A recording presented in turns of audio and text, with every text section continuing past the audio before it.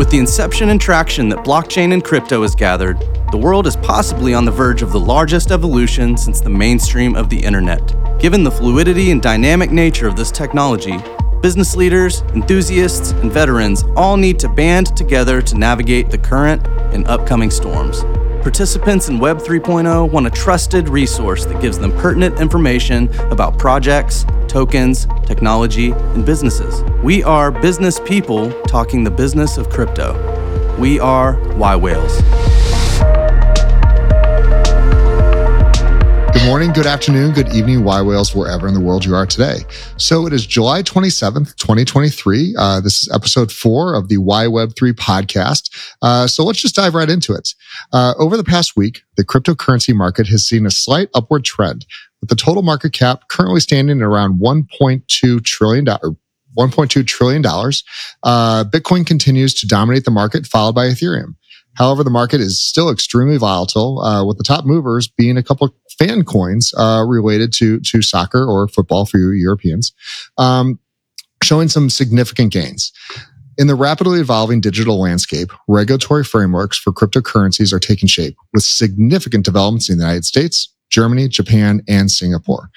Meanwhile, technology advancements are pushing the boundaries, as seen in Italy's new central bank's DeFi project, and we will spend a lot of time talking about the WorldCoin's orb, including one of our hosts has recently had his retina scanned. The use of AI is expanding. OpenAI shut down their own AI detection tool, shocking, and a startup planning AI-generated newscasts is been launched. Netflix is listing many high-paying AI jobs amid the Hollywood strikes. And these developments underscore the intersection of technology and regulation and the ethical and labor issues arising from these advancements. Consumers and traders will experience a more regulated cryptocurrency environment, potentially enhancing security and trust. Technology advancements may provide new investment opportunities and personalized news content. These articles that we will be going through highlight the need for clear regulations and ethical guidelines to ensure that these technologies are used responsibly and that the rights of the stakeholders are protected. All of this and more in this week's yWeb3 podcast. So let's introduce our panel. Toby, let's go ahead and start with you, sir.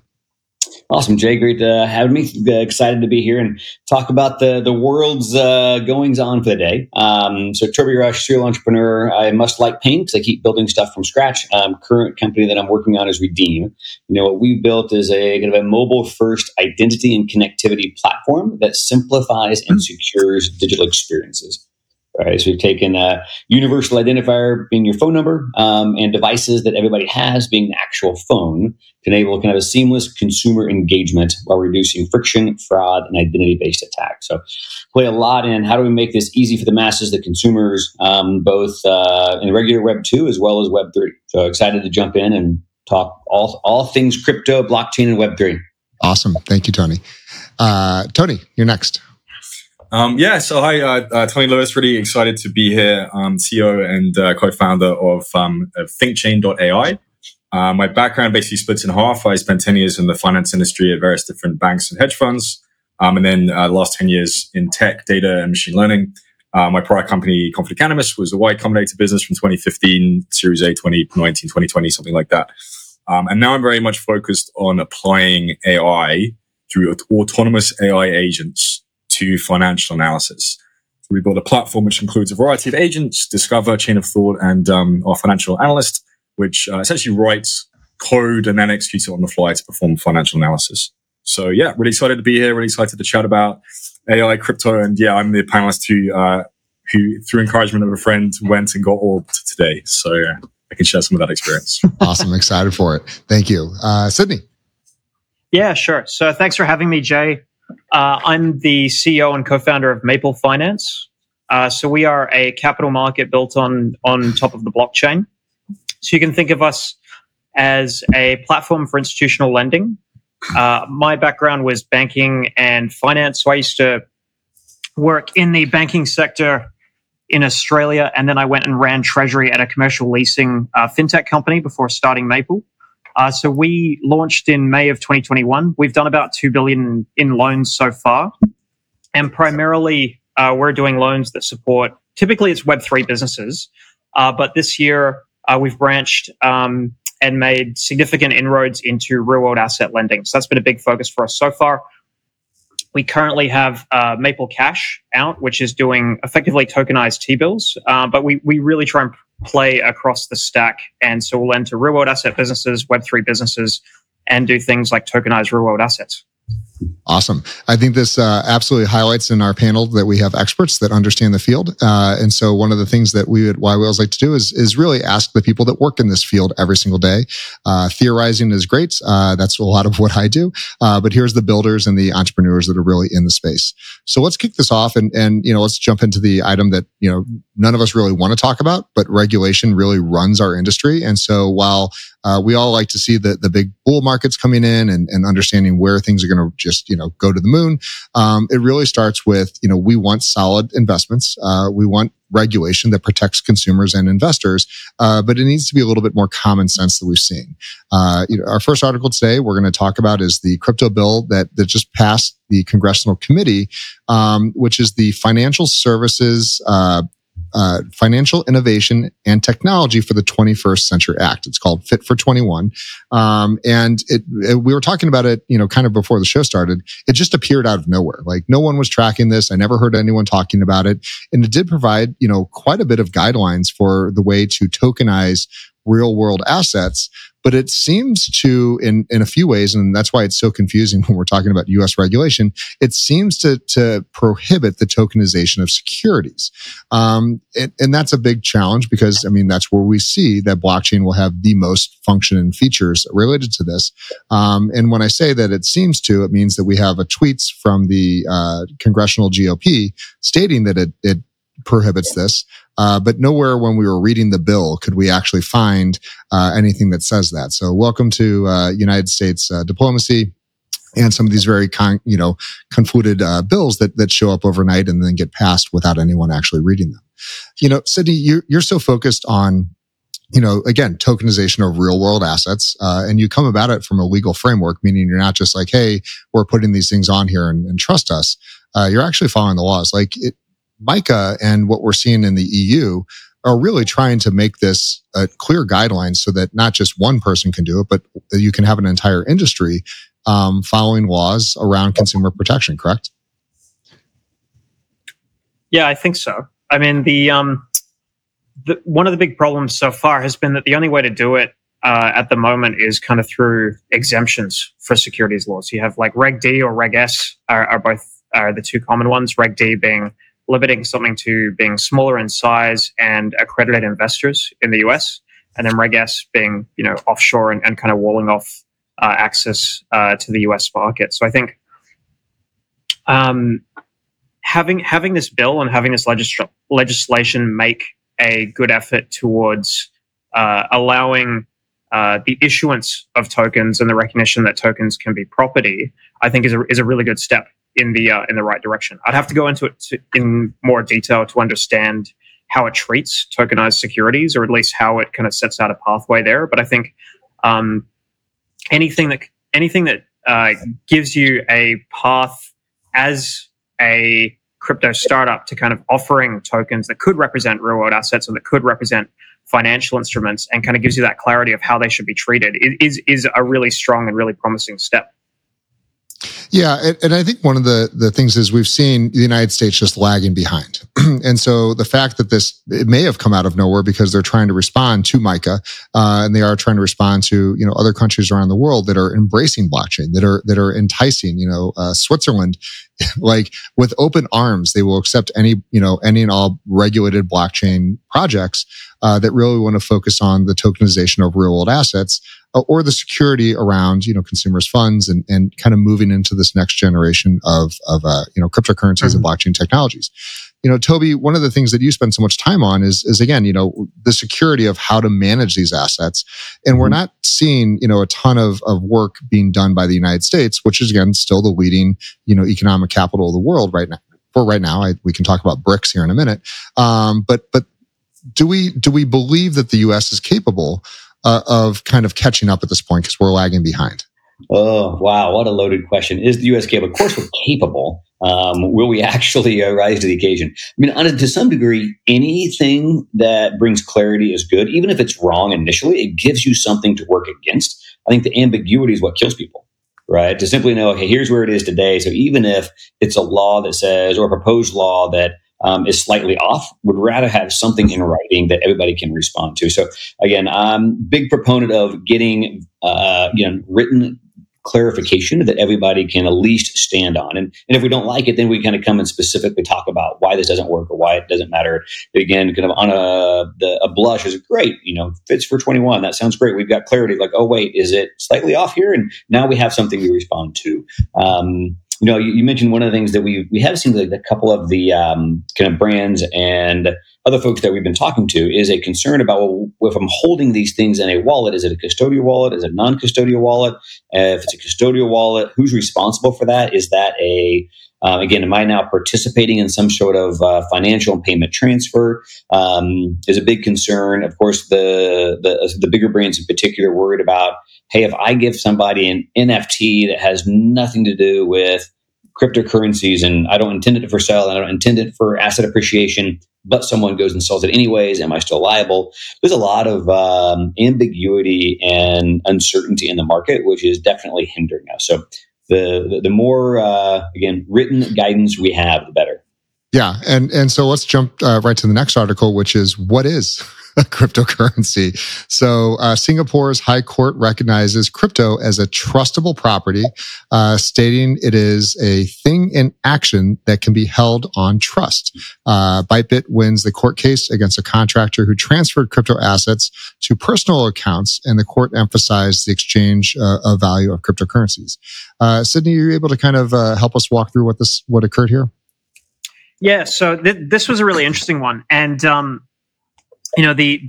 headline of the case where they declare that cryptocurrencies are a property and an assets is probably a little bit misleading. But effectively, what happened is that an employee stole money, or is alleged to have stolen money from Bybit, and this was Tether, so a stable coin, and she held it across a number of assets that were nominally under her control. And so Bybit asked the court to rule that the assets were being held on trust by her for Bybit. So trying to say, hey, this is still our property, even though we don't actually bear control over it at the moment. And the defense from the lady was that it was actually controlled by, I think it was her brother or a relative. And so she couldn't actually transfer it, and therefore it was kind of the property of her brother. But the interesting thing here is looking past that. So looking past the recognition that it was property, we have a case where the court is increasingly getting familiar with the rights associated with digital assets. And I come at this from the perspective of running Maple, where we are a lending platform, and so this is a case that could directly impact us at some stage, where you have to deal with assets that were loaned to a borrower, and where you're claiming a right to get those back if there's a default or something of that nature, and you're claiming that this is real property, which you can have recourse to a borrower for, or which you can accept as collateral. So I think that's really the significance of this case. Anecdotally, from our experience, we were doing lending, or rather lending was occurring on Maple through 2022. And anytime a default occurred in respect of a cryptocurrency loan, what we'd always found is that the courts had upheld the validity of the loan documents, even if they were lending stablecoins rather than fiat dollars. So I think this is, DeFi and crypto points to like DeFi and crypto lending getting more mature, and being able to resolve those disputes through the court, which is what you would want to see if you want DeFi to gradually start to take over a larger share of kind of what is the present financial system.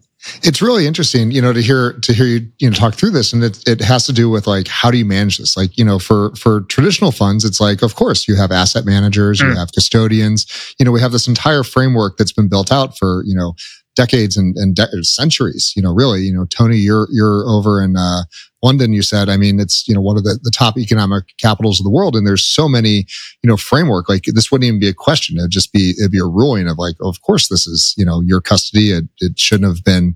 It was improperly stored. But the courts are having to learn like, what is a cryptocurrency? Like, and that I think that really underscores, how early we are in this. Tony, while this isn't your wheelhouse, you certainly deal a lot with custody, and you still certainly deal a lot with education. Are you surprised by having to do a court ruling of just what in the world this thing is? So I don't have much familiarity with the actual ruling, but no, I mean, I think that there's sort of this adoption curve that occurs for almost anything that's brand new, and that needs to go through a sort of test case scenarios before you can get a definition of it and sort of understand exactly what the ramifications are of it.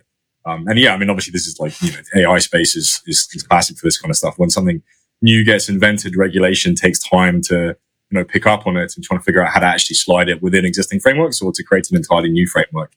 So yeah, no, I mean, I think these things are pretty natural and organic, and they're hopefully a good representation of how our system works. Even if at times it can be a bit stuttering and a bit slow. And usually, I mean, of course, the problem is if that gets captive to lobbyist groups and the powerful rather than the people who actually need it, that can be quite challenging. And I think that's possibly something happening within the AI space. But yeah, no, generally speaking, I'm a big fan of processes which have been historically worked to try and define how these things work and how they should work. So yeah, I enjoy seeing them happen, even if in this instance I don't really understand them. Yeah, the challenge and the reason I brought you into this conversation is because you're working with an entirely new kind of field as well, and it's a lot easier when you're saying, hey, object A, option B, those kind of things. And the court understands, this is a car, this is a person, this is money. And now we're having to start with like what exists and what doesn't exist and everything around there. So that's absolutely amazing. So let's jump in. We've got, 2 quick Binance stories, I think that which are very relevant. There's a lot of concern around Binance, becoming the next FTX, becoming insolvent and a lot of other things. And so the first one is a little concerning. Binance withdraws its Germany crypto license application, following reported, rejection by regulators in other markets. Company plans to reapply with updated information. On the same note, the return was made possible for Binance to return to Japan to purchase of a regulated crypto exchange, Secura exchange, which is a Bitcoin exchange.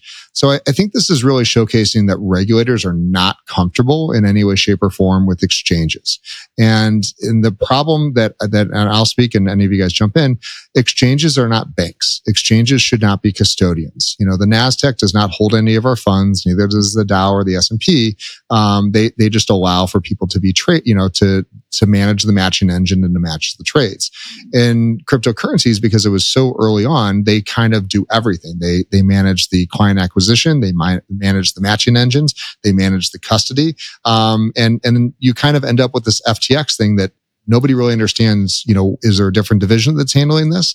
And while people thought that they were properly custodying their tokens and their clients' funds, it was all just mixed into a massive mixer, which violates so many laws. But it was unregulated space because it was cryptocurrencies. It wasn't really fiat. Sydney, you see this so often. When you follow laws, you understand MiFID, you understand MiCA, you understand these various regulations. Do you believe an exchange should have custody of clients' funds?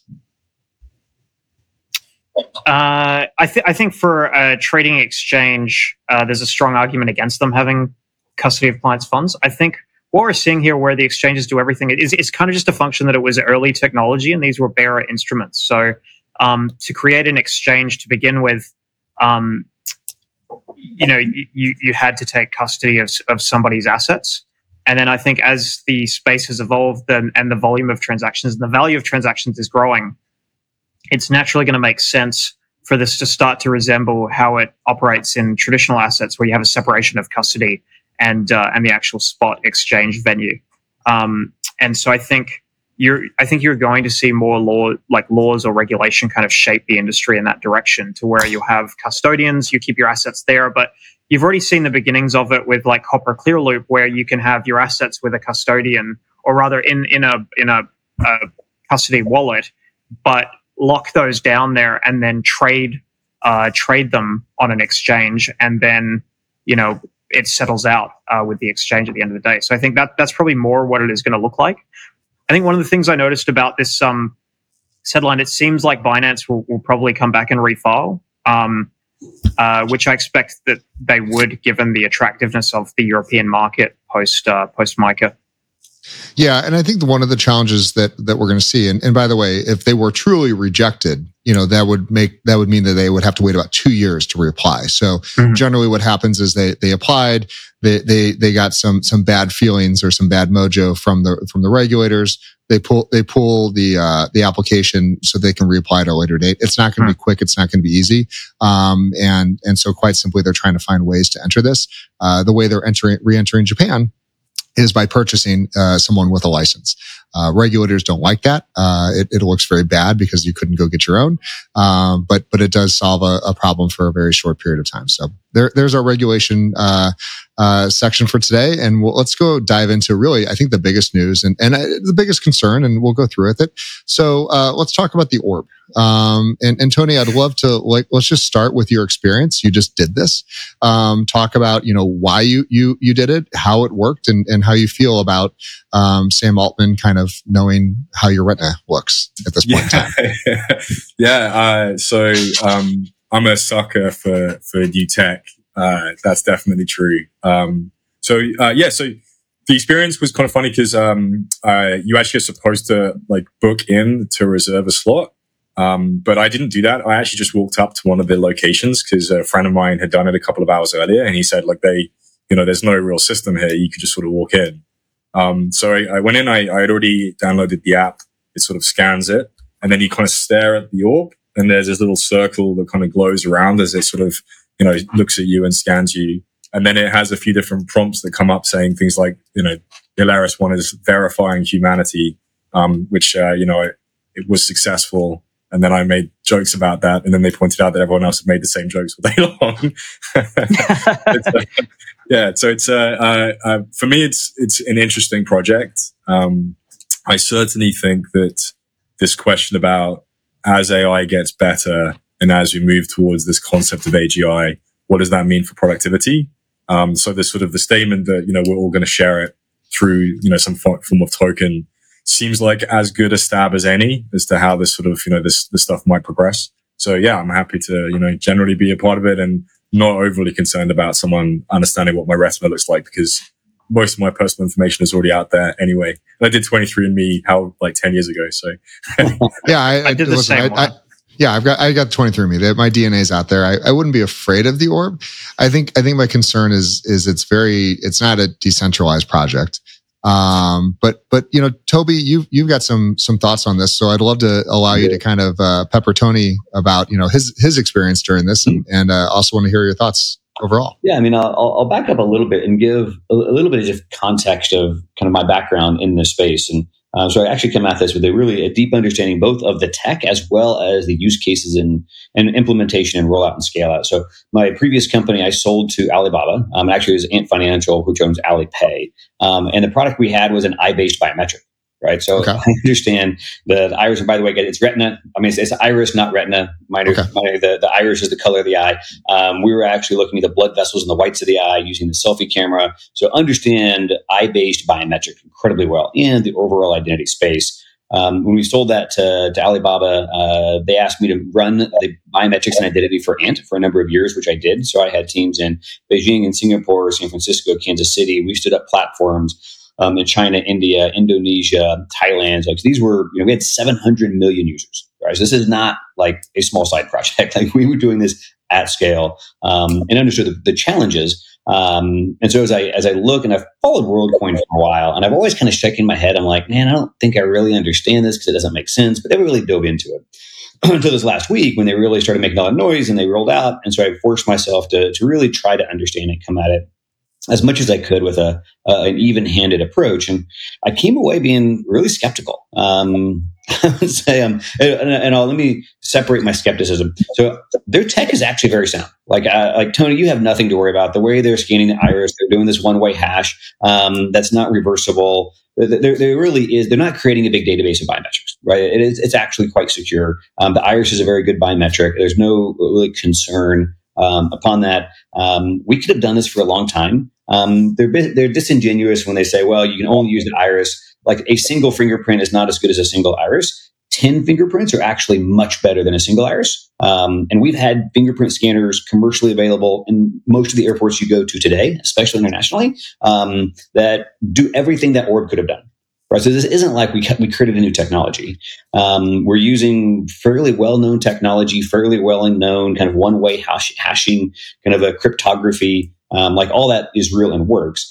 I step back, and where I get, I think, really frustrated with what they're doing is I think they're going to give us another really big nothing burger for an industry, right? And it's going to be one more example they point to is, oh, look, there went another VC with a pump and dump on the pump world coin. It's a meme coin. There is no utility. The utility they've articulated. In fact, I'll even ask you guys, so far what you've heard, what is the utility that they are projecting that they're going to be able to have with this? There's 2 or 3 I've heard. Have you guys? I'll let you guys start. What have you heard? We'll ask the guy who just got his iris scan. Yeah, you go first, Tony. I mean, so yeah, my understanding of the utility they're suggesting is that there's communal ownership of the product of AGI. So that's not utility. That's like a kind of a quasi form of, I don't know, it's almost sort of communist, I guess. Well, utility, that's utility, proof of humanity. Like I'll grant that that's a point of utility. Have you heard of the other use cases that I've seen?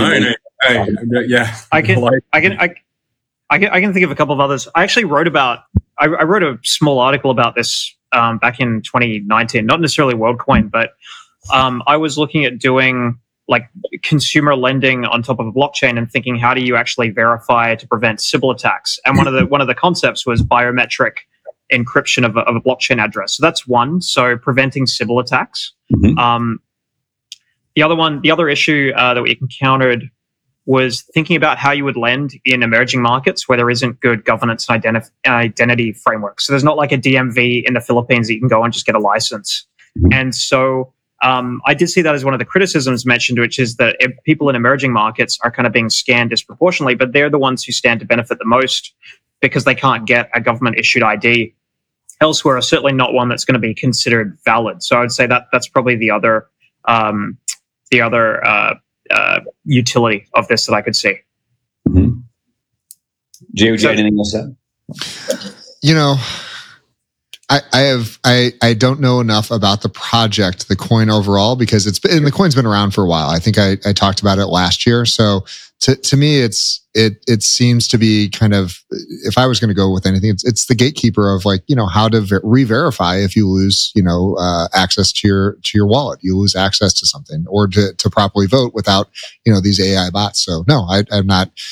I would love to hear. Sure. I mean, the 2 that I've heard, at least them talk the most about, is UBI, Universal Basic Income. It could be the foundation to roll out a UBI scheme. If AI is going to kind of create all these efficiencies and all this extra money, like what's a democratized way or an efficient way and fair way to redistribute and give people UBI.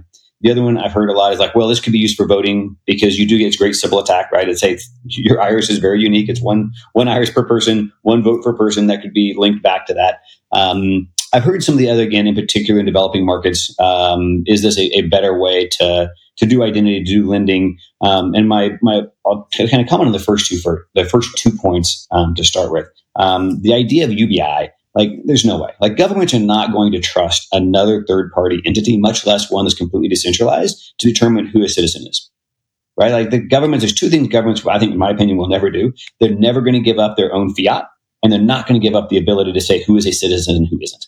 Right? So I think Bitcoin is real. It's going to be here a long time. It is not going to replace the US dollar. It is not going to replace the yuan. It's not going to replace the rupee. Like, these major currencies in the world that's how they manage the government. That's how they manage the country, right? When inflation's too high or they need to roll out a policy, fiscal policy and ability to manage their own fiat is just too important of a tool. So I can't ever see a large sovereign country giving up that really strong tool. Maybe some developing markets, but again, I don't think it's really ever going to become mainstream because it's too powerful of a tool that governments have, and I think in a fair way to help manage the country. Like people are emotional, and they do some really crazy things, and not understanding kind of the larger or longer term scope. I think UBI, like DOA, like there's no way. The idea of voting as well, like voting is who can vote. So again, this is voting in the real world, right? So voting in a city, a state, a government, a company, going to something that they don't control or own. I don't think it's going to happen. What I do see governments doing is I think they're going to do a couple. I think they're all going to do their own CBDC. Makes a ton of sense. I'll have my own basically cryptocurrency. I think they're also all going to have their own decentralized identity, which they issue, right? So instead of a driver's license, instead of a passport, they can do the exact same thing with fingerprints or irises, have their own DID, which they've created. Like, hey, I can give you a passport. I can also give you this digital identity on a blockchain, which they manage, they control. So it's not truly decentralized. So again, I'm not claiming that it is. And there will be abuse, and I'm sure there'll be a lot of issues with that as well. But I just can't see, again, most countries, I'm sure there might be a few exceptions, trusting something that they don't initiate and manage to be able to roll out something like a voter ID type of system. So that's some of the concerns. Really, again, it's utility and the use cases they're talking about. I mean, I'll pause. Don't they use private providers though for like vote counting? Is private outsourced contractors? Clear at airports does your identity is like a private company as well. So isn't another way to look at it? It's like you've got a private company that generates your private key here on the WorldCoin blockchain, and then governments can just read that and use it how they want. But in the same way that the government can't change what your retina says, they can't change what this private and public key combination says. Right.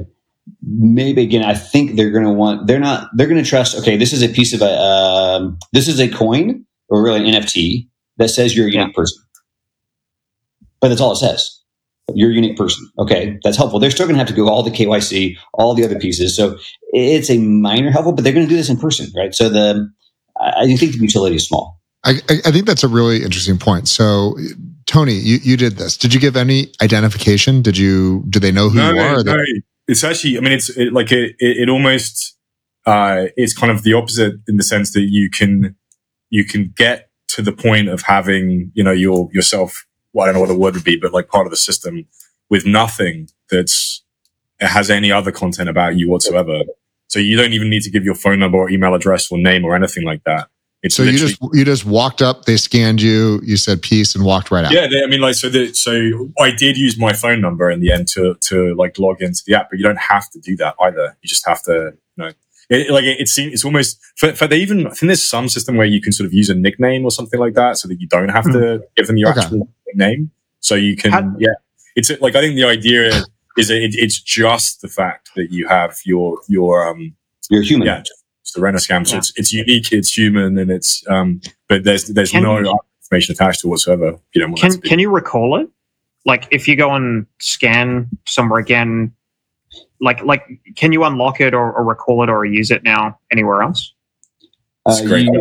Yes, you can. So the idea is if you can re-enroll, and it will resolve to the same hash. And so if you re-enroll, the initial one's gone. Right. So yes, you can re-enroll, and it will effectively deactivate the initial scan. Do you retain your assets? So like if I scan in and then I use it for a year and I've acquired all my assets and I didn't have anything else linked to it and I lose my phone. Yep. I go, crap, I need my stuff. Does it recover or does it just give me a new identity? Unknown.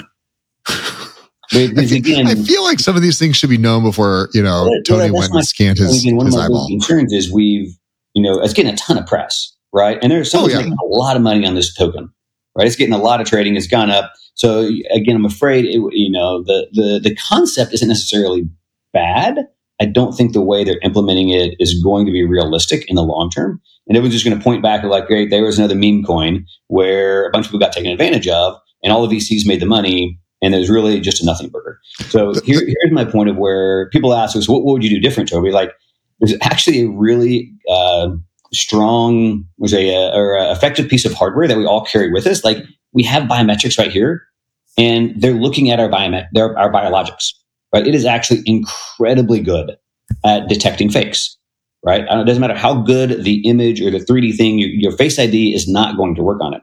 Touch ID does not work on anything but fingers, right? So it's not perfect, but it actually does an amazing job of detecting, hey, there was a real human that just biometrically verified into a phone, and nobody had to have my biometrics, right? And every device in the world is only going to get better at these biometrics on the phone because it becomes so powerful in security and what we're doing. And by the way, that same device that a human just biometrically verified into has a globally unique number already associated to it. It's called the phone number that carriers have spent hundreds of billions of dollars making sure it's a very secure network. Now, again, it's not purely decentralized, but if the goal is kind of proof of humanity, I would argue 98, 99% of effectiveness, like, we could just use our phones. It would actually work really, really well. And clearly, the other thing that we have not talked about is just the horrible tokenomics of the coin. There's a max supply of like 10 billion. They've only released 100 million. And so people are trading as if like, oh my God, it's a fully diluted thing. It's like, no, they've just been inking these things out. And, it's again, a very centralized source. So I think we'll be talking a lot about this over the next few months, potentially years, or it could just be like any other shitcoin project that just kind of dies out. It was cute, cool. And then, come out that Tony's, had his identity stolen through this thing, and then we'll commiserate with him. And, I'd be curious again, using it, over the next couple months, if it's a wallet, we can move in and out of it. And what is the recovery, if you lose it? Cause to me, there's value. But it just doesn't seem shockingly like a very well rolled out product besides that. So I think Toby, you make some really valid points. Like, this is very clunky, and it's very much relying on this one orb, which we got to trust Mr. Sam Altman to. Yeah, you end up with a very rigid structure, right? So I always like flexible systems, flexible structures that can kind of bend and move. And actually, you mentioned 23andMe. The best identifier is actually DNA. Yeah. And so eventually, will phones actually be able to do a local DNA? When sensors get good enough, like, that is actually the perfect sensor. Fair enough. What? No, that's different. Theranos too, all the time. If you think about if a phone, a sensor on the phone could immediately and quickly detect my DNA and match it, like, that would actually be but we've already done this whole iris thing, but there's no flexibility to do anything different. So it just feels very rigid. Perfect. Well, let's shift a little bit from cryptocurrencies over to the AI side of things. And Tony, I think you have a lot to talk about there. So let's start with OpenAI had an AI detection tool because, they wanted to protect everyone. And we're talking about the same person, Sam Altman, who's running WorldCoin, also runs OpenAI. And there's a lot we can discuss there. But OpenAI quietly shut down its AI detection tool, AI classifier, due to poor accuracy. The tool was intended to detect content created using generative AI tools, but faced limitations and reliability issues. Tony, talk about like why something like this is important to have, and is it even possible to have a tool that does this? Yeah, it's really interesting. I mean, one of the things OpenAI are very good at is rapidly iterating. They release more features more quickly than really any company I've ever seen. This was one which came out, fairly early with a lot of demand, with people essentially trying to defend largely the education system, but actually other content as well from AI generated material. But it was pretty obvious to people who, work with AI day in, day out, that this is really like, it's very easy to bypass these systems if you want to. So you can do all kinds of stuff. I'm sure everyone out there has played with ChatGPT, write in my style, write in this style, whatever it might be. Which means this particular method of identification, I think, was always going to be very, very tough. And the fact that anyone kind of claims to be able to, with any degree of accuracy, find AI content it's always going to be a false claim. And there's loads of other tools out there which claim. And there was a beautiful, like, for anyone who has not watched the South Park episode on ChatGPT, like, the school brought in an expert to detect AI, and it was like some wizard with like a falcon and sprinkling pixie dust around, and there's no science to it, there's no logic to it. It's just like, it's really hard to do. Yeah, I was really fascinated by there's a professor at Wharton, Ethan Molik, I think his name is, and he's trying to take the opposite route and basically saying that he expects his students to use AI. He says you have to use it because learning from and working with AI is now a part of the world, and it's something that we have to embrace. So there's sort of like this, and of course, I mean, there are all these other techniques that you can use to make sure someone isn't using AI, like have a verbal exam in person, this kind of stuff.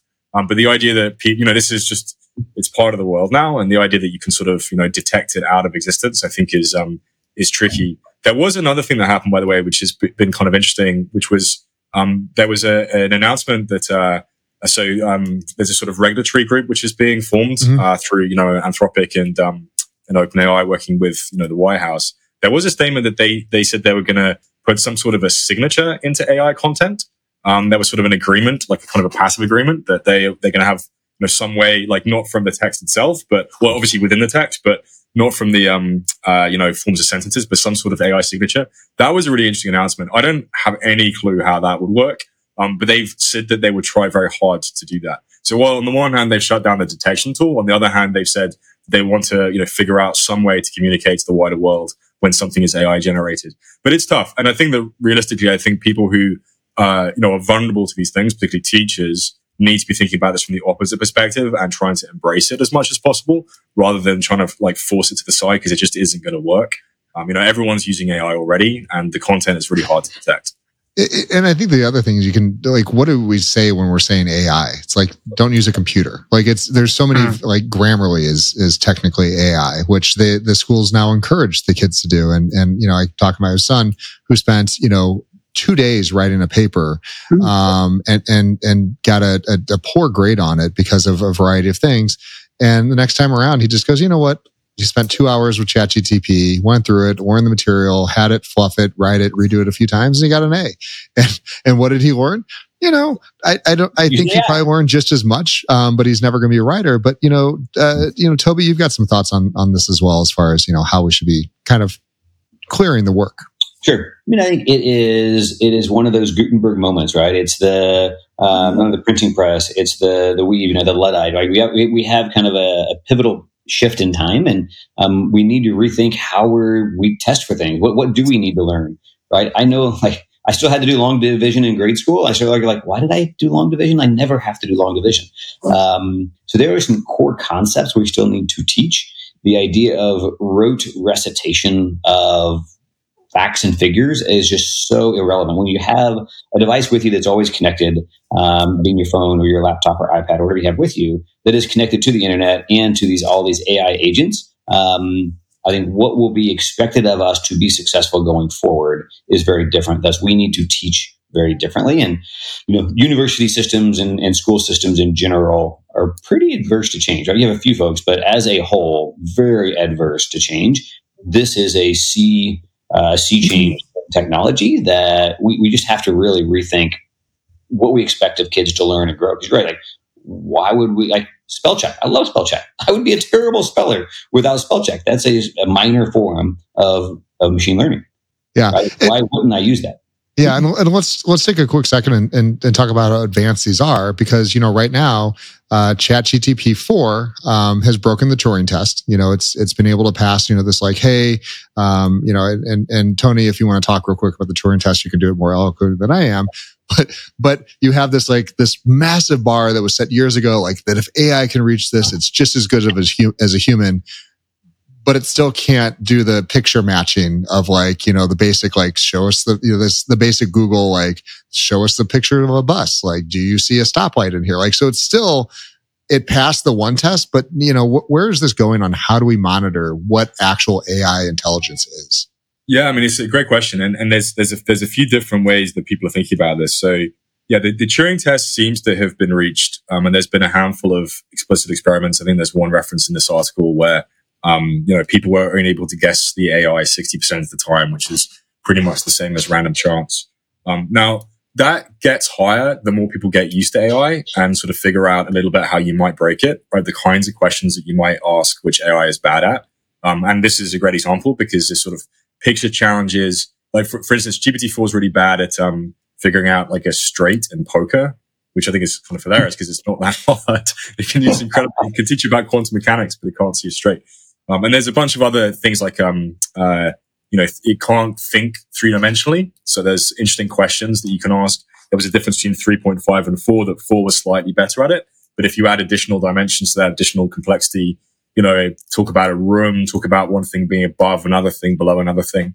But it's interesting the way that, a lot of those kinds of things come from quite an adversarial perspective. It's about like, is the AI tricking me? How can I sort of push and pull it into a given space? I think for people working with AI a lot at the moment, there's certainly an idea of an ethical idea of disclosure. So if it's an AI doing the work, describing it as such, kind of like saying, if you're going to send an email that's written by AI, writing in the footer, hey, by the way, ChatGPT helped me with this email. It's kind of polite more than anything else. And then beyond that, of course, kind of the use of AI is, I think we almost get a little bit past the idea of like hitting it in the face until it surrenders, and instead thinking of it as this sort of mutual progress. And I think the education is a great example because, I don't know, if anyone out there has, tried to learn something with ChatGPT, but it's fun and it's interesting. And it's one of the best teachers that I've ever had. I need to learn about something new. I want to ask you questions. And, I want my kids to lean into that too, to be taught by AI. And obviously understanding it hallucinates sometimes. It makes things up sometimes. Therefore, you don't rely on it with total certainty. Not dissimilar to some teachers out there who might remember. There can be some fact. But I think that what you're underscoring is critical thinking versus this educational side of things. And I think if you teach kids critical thinking and how to get to a path of a right answer, it doesn't matter what the AI is telling you. It doesn't matter what the AI is stating. You know how to double check, its statements, and you say, that doesn't sound right, or that seems like it's incorrect. Well, let me double check. Oh, it is correct. Well, let's not just accept what's being said. Sid, AI is not your number one passion here, but you probably spend a bunch of time with it. I spend a ton of time with ChatGPT. So I use it for anything from like summarizing articles that I might not have time to read, or where I just want to kind of get up to date on a mishmash of articles together. I use it for crafting emails. Like if I have a rough idea of what I want to write, it can write it more eloquently. And so that I don't have to kind of waste time thinking about how to phrase something politely. I can just say, here's what I want to get across. Can you phrase it sort of politely and eloquently for me? And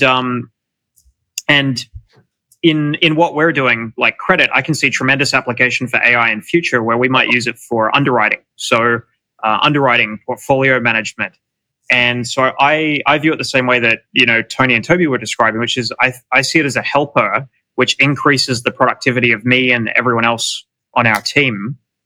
This concept that it's kind of replacing things that we should be knowing kind of gets back to the original idea when we first transitioned from the spoken word to the written word. There was this sense that we're all going to reduce our memories and be stupider because we wouldn't have to hold all the information that we ever needed to know in our head, and we would just be able to look it up. And I just view it as the kind of the latest iteration of that very same dilemma. But we should be seeking for how do we maximize our output? And ChatGPT is one of the biggest breakthroughs that we've had there in a really long time, since the PC. I love that. So let's talk about the repercussions of this. We currently have multiple strikes in Hollywood over this. So actors and writers are protesting for fair compensation and protection from AI encroachment. Disney has massive AI integrations, but acknowledges the potential challenges.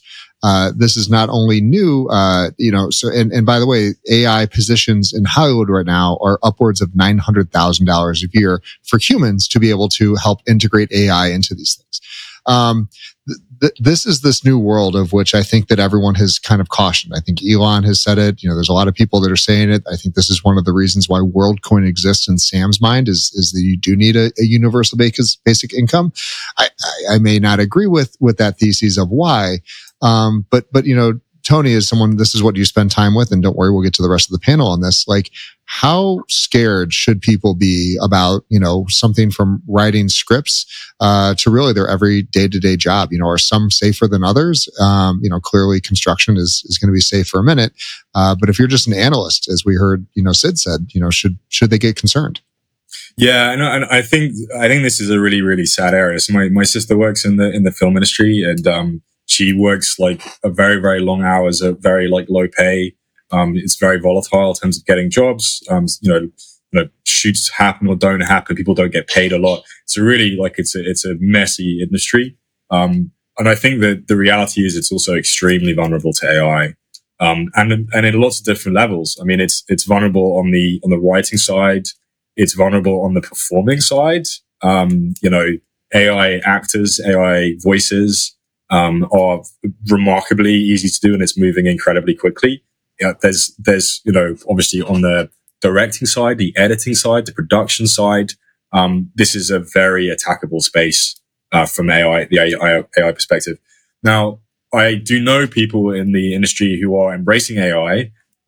The thing is that, of course, it's more senior people with positions of power and authority who are essentially sort of using AI to not need more junior people who they already probably weren't paying very well. So that is a big deal. And when I talk about AI as being kind of a co-pilot, a productivity tool, all these kinds of things, that's definitely true. And there's a sort of this maxim which I think is true, which is, your job won't be replaced by AI. It'll be replaced by someone who uses AI really well. So you should learn how to work with and use AI.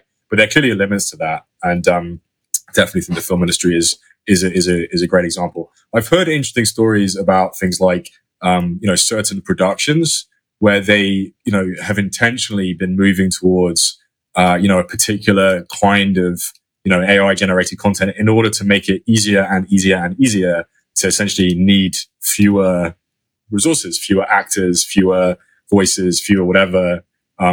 Essentially like production companies who are preparing themselves to adopt more and more AI actors, voices, content, staging, whatever. So yeah, this is a huge deal, and it's very sad because it's an interesting industry. Like it looks like it's so wealthy, but actually it's full of a lot of people who make almost no money and work extremely hard. So yeah, sad one, really. And I've been, it's one of those things I don't think if you're on Twitter, you can avoid it. And there's a bunch of people that have said, and created trailers for movies that don't exist, 100% from AI. So generated the script, generated the dialogue, generated the actors and everything else along the ways. And it's just like, is it good? I don't know. But we're talking about a conceptual at this point that this is just where we're starting. And so, as we hear things that are kind of flowing in, Toby, how does this, impact your day-to-day world? Forget cryptocurrencies and blockchain. Yeah. Are you seeing this in some of your industry as well? Yeah, no, I'm I guess as an entrepreneur, an extreme rationalist of and kind of first principles thinking of this is going to happen. Like as Tony said, it just makes so much sense to fight against it. And we've seen some, major trends like this in the past, whether it was kind of, I mentioned the Luddite before, kind of when the textile mills came. They were like, no, you can't use advanced technology in mills because you're going to replace all these people. Well, really they did, and it created more jobs, not less. They're different kinds of jobs. When mobile banking came out, you're going to destroy all the banks and all the tellers are going to go away, and they became different jobs. They had they hired many more in some cases, but it was a different kind of job. It wasn't the menial. I'm going to count number or dollar bills. I'm now going to help you with other financial services and help you with other things. I think Tony said it great. I don't think the jobs go away, but the jobs end up being by people who know how to use AI, and they can, really. I think we, as consumers, we benefit because you no longer need massive budgets and massive teams and all these people to create. You're actually going to have a lot more creators creating more things, but it is going to look very different. To fight that wave, man, that's a losing battle. That kind of protectionism in general. So I'm a pretty free markets person for almost everything. And when I see kind of protectionism like this, it just doesn't seem to make sense. Right? So I feel bad for them on one hand, guys, we got to retrain, we got to move on, we got to help you find something else, because there's just no way AI doesn't take a massive chunk of the human resources needs out of kind of creative production. And I think this is, it's a new technology, and we're seeing, workflows change. I mean, when the Hollywood, I remember the last strike they went from film to digital, and they're like, wait, wait, we have all these people that have to hold and manage the films and all these other things, and we're killing the industry. But the industry was moving towards digital. The movie was moving towards this. And I think that there's this concept of like niche content, that is faster, cheaper to be generated because there's so much garbage on TV. And it's great if people watch it, but if they don't, the idea that we produce a podcast here that is not watched by millions of people, it's watched by thousands, but the thousands that watch it, get a lot of, value out of that. Sid, you said you're using this quite a bit in your daily life. I mean, would you want to see more niche content directly towards your preferences?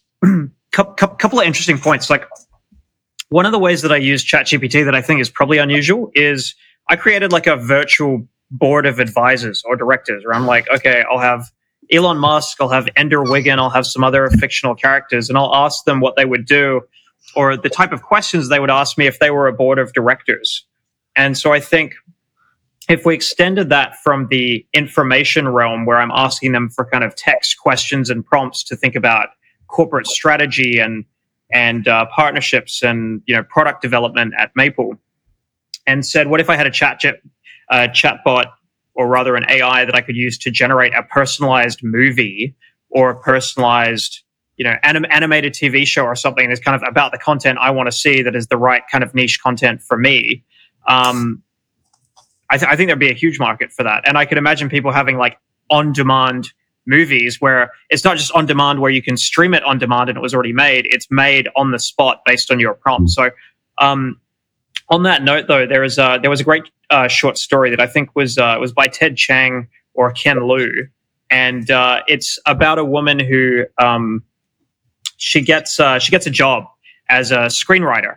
And she goes, and it's a company like Apple, and she goes and sits there, and she thinks she's meant to be providing critiques on movies, but actually it's an AI that is showing random images, watching her reaction, recrafting it, and then applying dialogue and music and everything else. And it's just kind of building a movie on the spot from her reactions and tweaking it until it hits a perfect film. And I think you can imagine that all of those things could be done in the next few years. So it's probably not that far away. Yeah, and I think we've seen this at a very juvenile level. So there's a couple apps that make children's books on the fly. It asks 5 questions. What is your toddler into today? And then is automatically generate. How long do you want it to be? 10 pages, 100 pages, and then it automatically generates the content. And it's 10 times better than any of the stuff that you can go get at Barnes and Noble. And so I think, where we're starting with, the younger children that are able to be like, they're just wowed by anything. The fact that we could get to something that, Sid's like, no, I want to spend my time on this. I value the input that comes from this virtual board of directors. I think it's an amazing, concept and we'll be clearly tracking it for a while. We have time for one more story. I'm going to switch back, just really quickly, to the DeFi market, because I think there's some very important things happening. And Sid, I'd love your opinion on this one. Italy's central bank has partnered with Polygon and Fireblocks. I think 2 titans in our industry that are really doing amazing things. I give Polygon so much credit right now for everything they're doing. In a 6-month initiative to enable traditional financial institutions to experiment with DeFi and tokenize assets safely and through regulatory process. Sid, you feel confident these guys are on the right path with things? Yeah, I think Polygon has done a great job in terms of building out institutional partnerships and bringing in a lot of traditional finance firms, even if it's a basic proof of concept, just bringing them to the table and getting them to use, whether it's tokenizing a fund or settling a bond. I think was another transaction that they did, but I think Polygon's done a tremendous job in terms of the institutional partnerships. And Fireblocks is the other one who's done a great job in terms of courting traditional finance. I think they had the partnership a while back with Boney. But what I like about this is that the use of Fireblocks allows for self-custody by these firms. So instead of instead of kind of gatekeeping it for the institutions who are participating in this, they're giving them a way to self-custody the assets, because that's the technology that Fireblocks provides. And so I think this is actually a really interesting way to do it. And so I'd like to see more pilots like this. And I think, RWAs have continued to be one of the hot trends this year, particularly in the DeFi space. And I think we'll just we will continue to see that. And yeah, so I think across the board, this story was pretty good news. Love it. Toby, what's your thoughts as someone that builds wallets and spends a lot of time in the space as well? No, I think it's a great move. I think it's great for the industry. I think, early on in the blockchain Web3, we had a little bit too much of the anarchist mindset of like no government, no banks, no centralization, don't work with anybody that has ever been a real business. And like, I think that really hurt the industry a lot more than it's helped. So I love the decentralization, but the idea that we have to connect with banks, like we have to connect with real businesses. We have to, have this seamless nature of Web3 blockchain offers some incredible capabilities and utility that provides more trust. It does a lot of these great things. I don't need to kind of rehash for this audience. But the idea that we can do that without ever touching a bank or some sort of centralized service, I think it really has hurt the industry. So I love seeing what Polygon and Fireblocks are doing here. Again, two great companies in this space, taking a very practical approach of how do we engage with real world banks and financial institutions that already have customers that already trust them. Maybe even seen stats like people trust banks almost more than any other entity in the world. But more than governments, more than schools, more than their own company. Just the lowest NPS scores. What's that? Yeah, just the lowest NPS. Yeah. Terrible experience, but they trust them. Maybe it's a correlation. Like they're so terrible, but I still trust them. But so getting the banks to also trust kind of this new type of technology is critical. One of the things I want to point out, and I talk about this quite often, especially at conferences and whatnot, is there is no winner at this point in time. Like there isn't anyone that is even close to what I would say is global adoption of Ethereum. I think, with their market cap, that's a dollar amount. That's not an actual user amount. I think that there's still there's so much room left for somebody to come in and truly innovate. We're still in the early phases of Web3. I include AI in Web3, which is why we talk about it so much, because blockchain to me was not designed for humans. It was designed for machines and for AI to be able to, kind of navigate this world, and provide some sense of order, through decentralization and to kind of cut through the chaos. So I really, again, I applaud when governments get involved. I think that, it seems like if you're working with Polygon, they have a good idea of decentralization, and blockchain, and Fireblocks, certainly understands custody, and we use them at yWhales. It's the closest thing to kind of running your own bank, because they do have so many rules compared to like a Genosis, like multi-sig, of which is just, won't even get into that right now because I'll get a bunch of hate mail. But we're seeing the evolution of like where things should be going. And I think that you're entirely right, Sid. It's starting to get parity with, it's starting to look and smell a lot like traditional banks, because that's what you want. You want the safety and security. But we do need some nuances around there. And I think that we'll see, an evolution the same way we saw Blockbuster have to either evolve or die. And we'll see the same thing here. Either they're going to evolve with the new technology or they'll go away, but it's going to be a consumer adoption trend that has not even started yet. I think one of the interesting things to think about with banks, though, is the modern bank kind of evolved because cash, you couldn't actually move large amounts of cash as a bearer instrument. What are you going to do? Carry around a wheelbarrow full of it everywhere? Like we saw how that worked out in Weimar, Germany. But it'd be interesting to, like, the entire bank's business model is that they hold all your cash and then they lend out some of it, and then they have enough of float to kind of meet all liquidity demands in a daily basis, except during periods of acute sort of panic like we saw in March. And so it's going to be interesting, I think, when you have cash as a bearer instrument that everybody self-custodies through a multi-sig of some kind, what actually happens to banks, because you can't have that float sitting in a banking system being lent out. And so it'll be interesting to see whether it produces a really meaningful increase in the cost of borrowing. Like if everybody's just sitting on cash as a payment instrument rather than something that is invested or loaned out or pushed into generating productive capacity in an economy. So do you think they'll end up moving more to, I can use my cash and buy a 10-year CD or 5-year CD, or I'm going to allow a bank to lock it up. Will we find new models that it's still called joint custody, but the bank can still lend it out, right? Do you think we'll end up in that kind of a model, which again kind of sounds a little bit funny, if it's joint custody of, hey, it is kind of I'm allowing my money to still be used for loans, but I don't know. Yeah, but you're right. The whole model that the reason banking is free, frankly, for most people, is because they can use that money to lend out and make fees in other ways.